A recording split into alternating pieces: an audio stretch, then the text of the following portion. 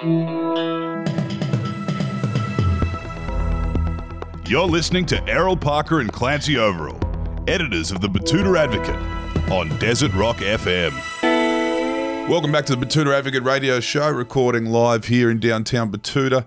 You're joined by myself, Clancy Overall, and again, of course, Errol Parker, editor-at-large. How are you, Errol? Good, mate. Cracking day here in the Diamantina. It's a great day. Everything's starting to open up again. We've defeated coronavirus in Australia. Won't see any more of that. It's all done. So long as we can keep the baggage handlers in North Sydney isolated, I think we'll be good. I refuse to believe it even existed, mate. It never made its way out here to the mighty Diamantina. So, you know, if you can't see it, it's not real. It's true. Just like Chernobyl. Yep. Just like the Chernobyl meltdown. But with the new opening up of the economy, we're being treated to some of the fruits of yesteryear. The fruits of yesteryear, some of the things that we spent a year without. One of those is live music. And today's guest has been treating us to live music for, I'd say, a decade now. You reckon? Yeah, one or two decades. Maybe even three. Ian Moss, thank you for joining us. Hi, guys. Now, can you tell us, you're about to launch again. We've got a nationwide tour. Borders are all open. Yeah, they are. Well, for the moment. Well, this is a retake. Yeah, it's there's a couple of things going on, but for me, it's a Matchbook 30. Yep. Which was actually, even this time last year when it got all put back because of COVID, was already Matchbook 31, so it's really Matchbook 32. Yeah. Solo acoustic for the next couple of months. Yeah. Mainly regional, but then I'll do a few. Going to give the recital halls in each of those kind of venues a bit of a crack in June. The solo acoustic as well. How does it sound in those kind of old halls with what you're doing? I know you've played in every kind of venue over the years, and you've played with very, very loud guitars and pub rock bands. But now with the acoustic stuff, how does it sound? Generally, most of the time, pretty amazing.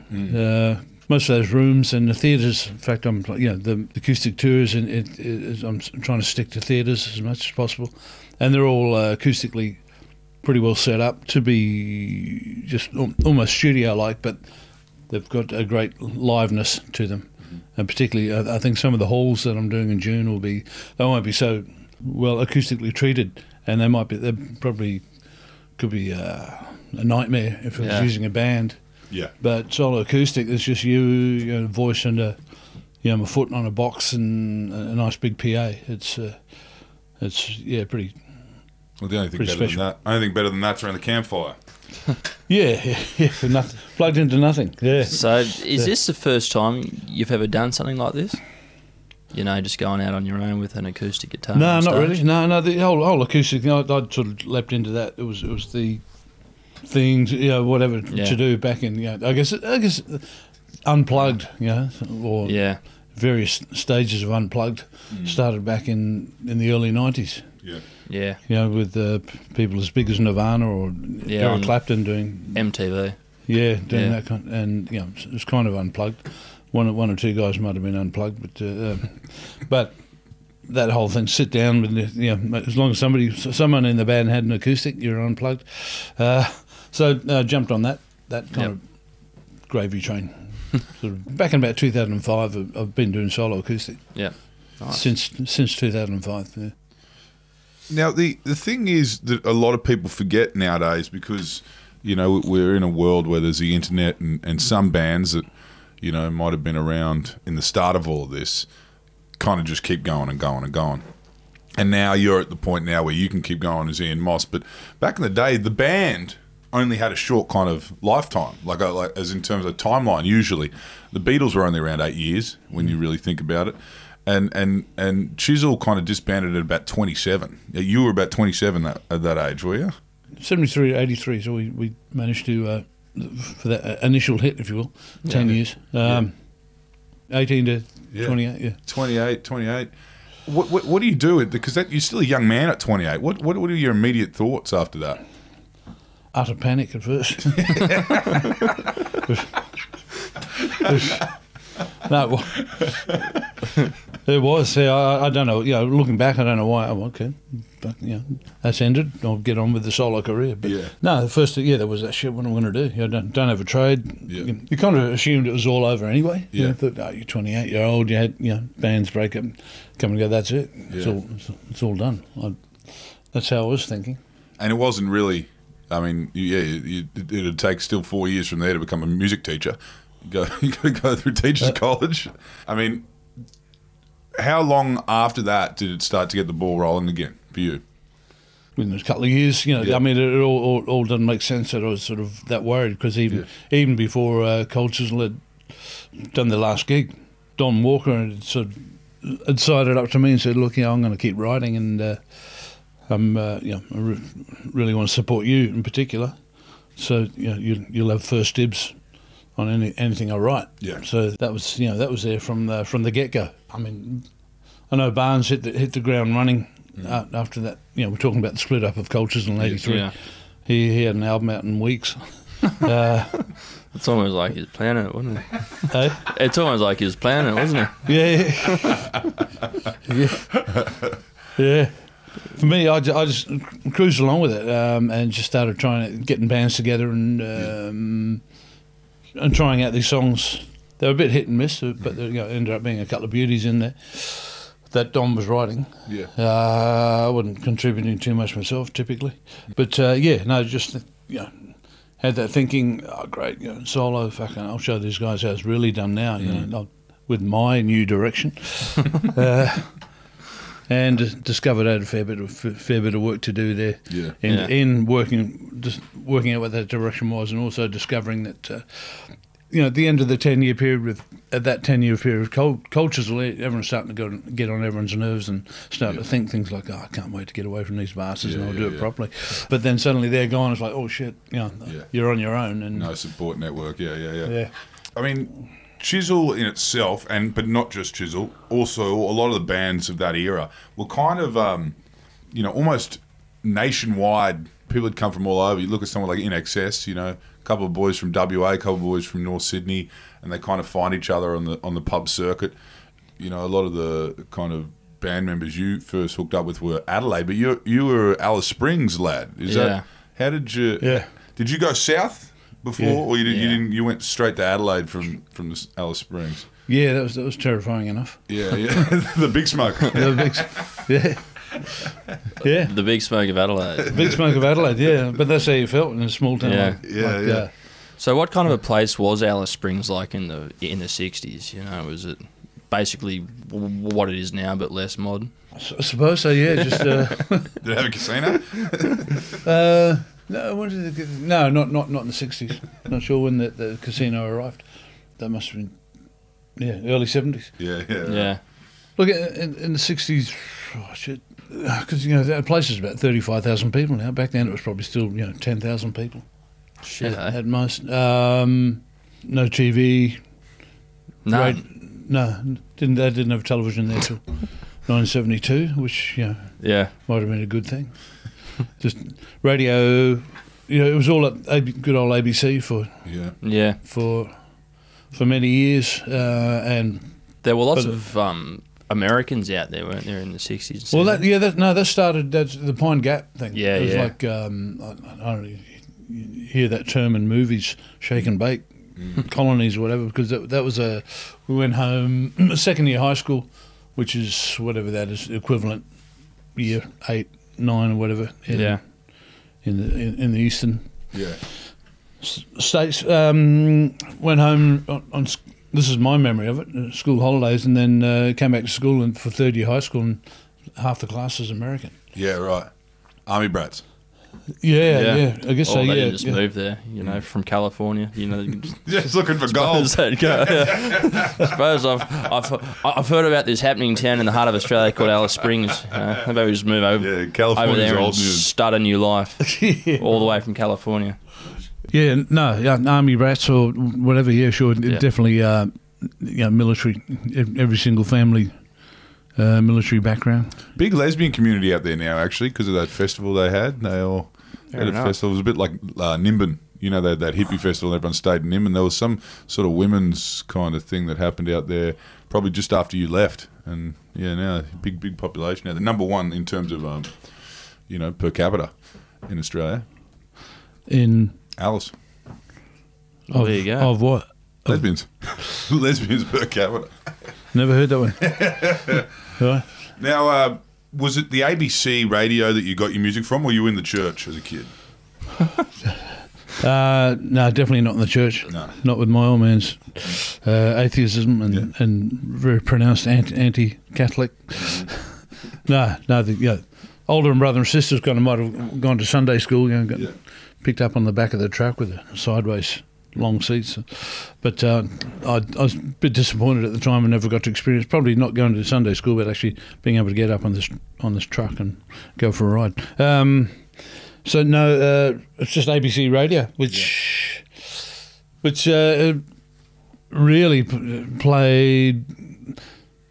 Well, the main thing you seemed to hear there's a request show called Hospital Half Hour, or Hospital Hour, whatever it was, and that was on every morning. I don't know where the patients were, whether it was a hospital or just whatever people wrote in, and you pretty much typically got that same repeat of songs, but it was either strongly, really country stuff, Hank Williams, or songs like Little Boy Lost, Where's my daddy, cried the little boy lost, stuff like that, or They Say Don't Go on over the mountain, chucking some Slim Dusty. Yeah. Had that side of it covered, but the other side of that was there was always a lot of R&B, sort of, as in Ray Charles and Sam Cooke. Yeah. So you're getting your good dose of soul music.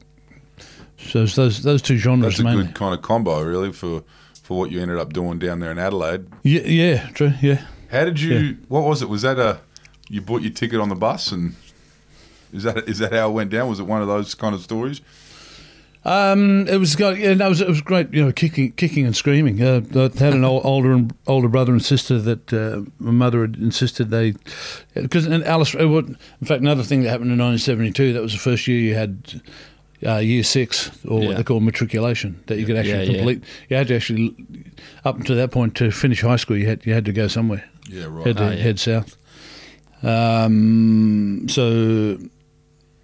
my older brother had been punted off to Brisbane Grammar after 1 year of high school. My sister had gone to Adelaide, and she was 4 years older than me, and she was into the arts, and I think she was destined to go to teachers' college. But she was scared of leaving town, leaving all my mates that I've known since I was that high. But she was the one who said, "No, you got there must have, obviously there was a certain amount of drive from me, but she's the one who said you've got to get out of there and come down to Adelaide. There's a great music scene. There's British migrants sort of arriving here, and there's a really advanced music scene." 10-pound bombs. Where'd you land? Elizabeth? Not quite, no. No, not with the stories that... Not Snowtown? No, Snowtown might have been safer. Judging by this, it was a bit of a rough joint. If you Elizabeth with the British migrants coming from, And then you kind of did all that, and then as we were speaking about before, you found yourself solo. 10 years on the road with those guys, you found yourself solo. What would you at that point of your career describe your sound as? I don't know, blues rock guitar player, trying to be white soul singer. Little White Soul. Yeah, kind of. Yeah.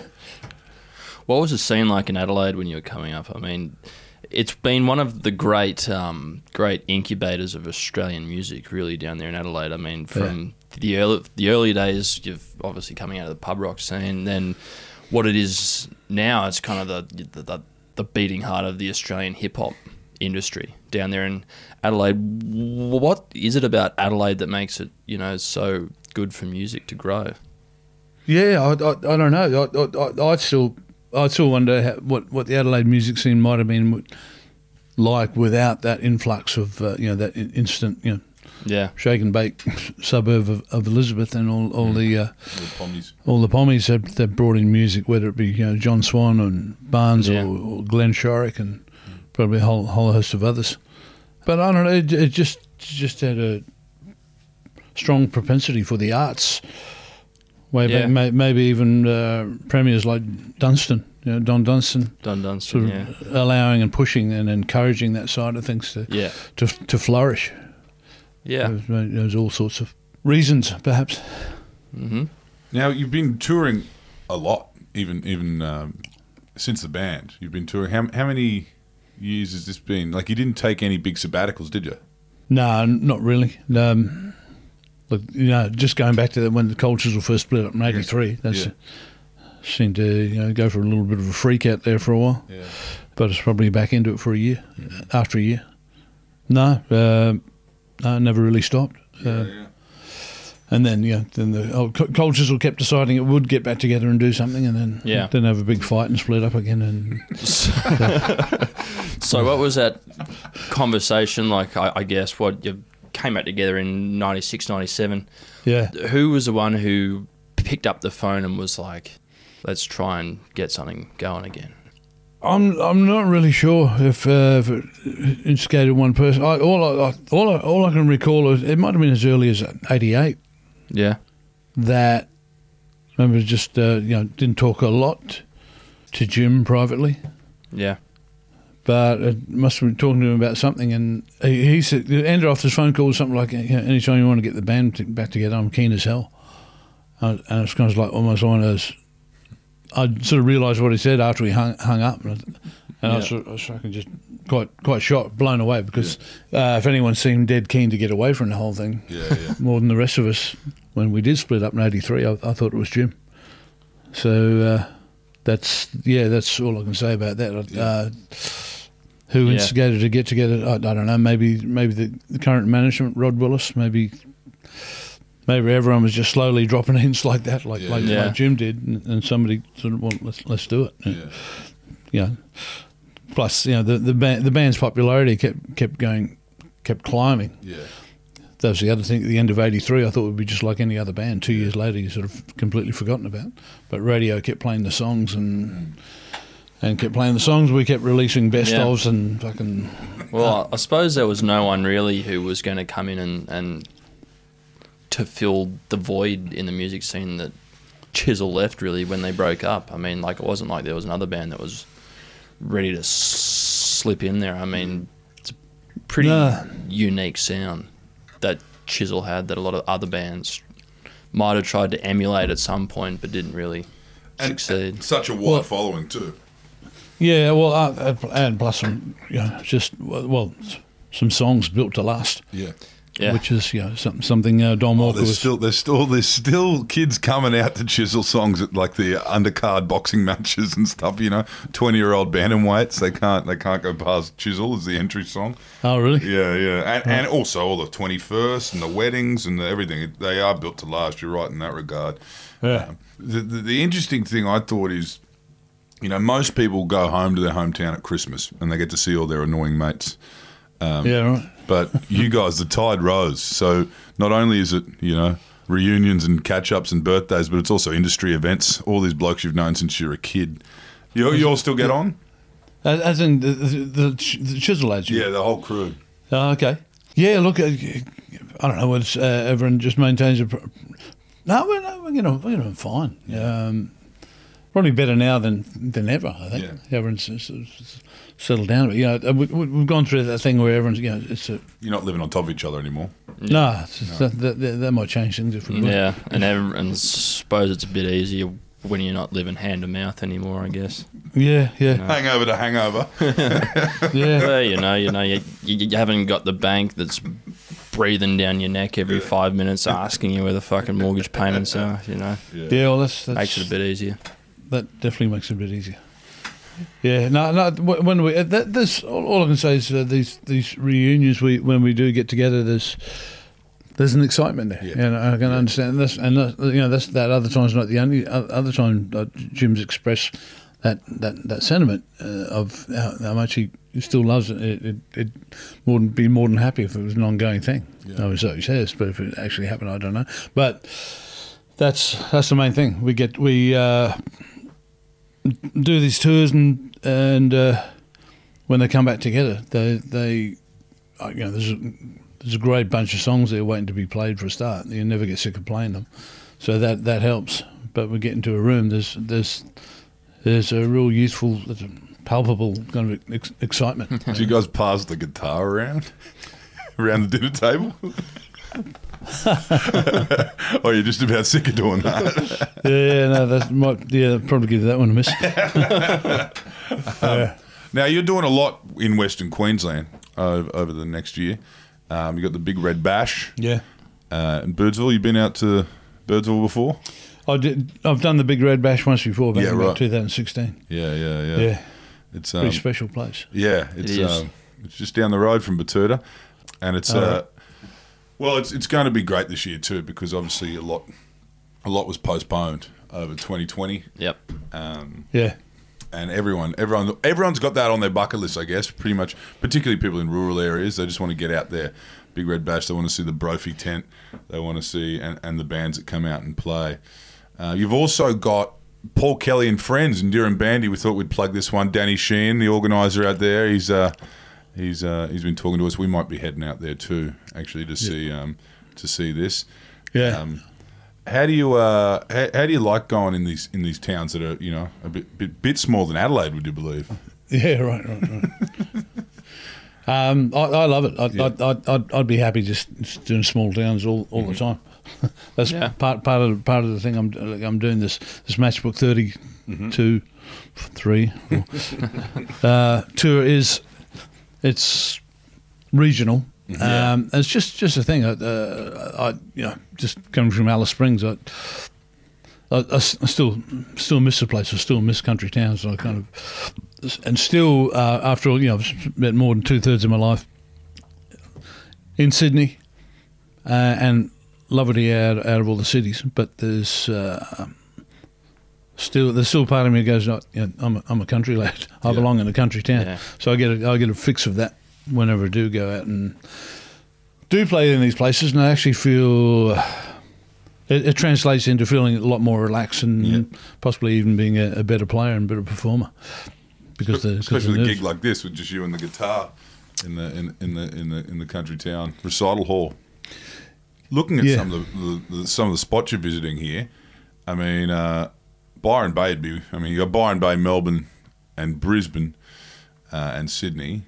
All the rest are. I mean, the next biggest town after that's Wagga, and then it's down to I mean, obviously, as we said before, Durham Bandy, Lismore, Broome, down to the Mallee there in Mildura. Yep, fine part of the world that is. Mm-hmm. Everyone always laughs when I say that. The Betoota of Victoria, Mildura. Yeah. What's this one? Lovely down there. Where? Becolban. It's in the Hunter. March 27, Sunset Sounds. Ian Moss will be in Becolban in the Hunter. Yep, you've got a whole swagger date scene coming up. Bluesfest. Yep. April 1. April 7 there. This is in Swan Hill, and this is the Matchbook 30. April 4, 8:45 p.m. folks. That's Byron Bay Blues Festival. Yep. That's with a band. That's my five-piece band. Then Swan Hill, and Mildura, and Broken Hill. Yeah. The Hill, Mario's Palace. Out there at the Civic there in Broken Hill is a fine place to do a show there. Mm-hmm. Musicians Club, I don't mind that joint either. You've got a lot on, and you've got at least 2 gigs within driving distance of us in Betoota. So we're very excited. We've got Big Red Bash on July 6th, and of course we've got Paul Kelly and Friends and Durham Bandy on July 11th. Thank you for joining us, Ian. We're looking forward to this. I'm not sure what the venue is in Durham Bandy. It might be an old recital hall just yet. Well, hopefully it'll be the same as it was last year. Might have been a couple of ex-shearing sheds or something as the backdrop, but it was an outdoor thing. Nice and cool at that time of year. But enough lights on you and movement. Yeah. I guess we'll catch you there for a glass of white wine then. Glass of white wine. Glass of white crisp wine. white with ice. There'll be Casey Chambers will be coming out there, and of course Paul Kelly will as well. He's got family in town, so look forward to it. Thanks very much, guys. Thanks, Ian.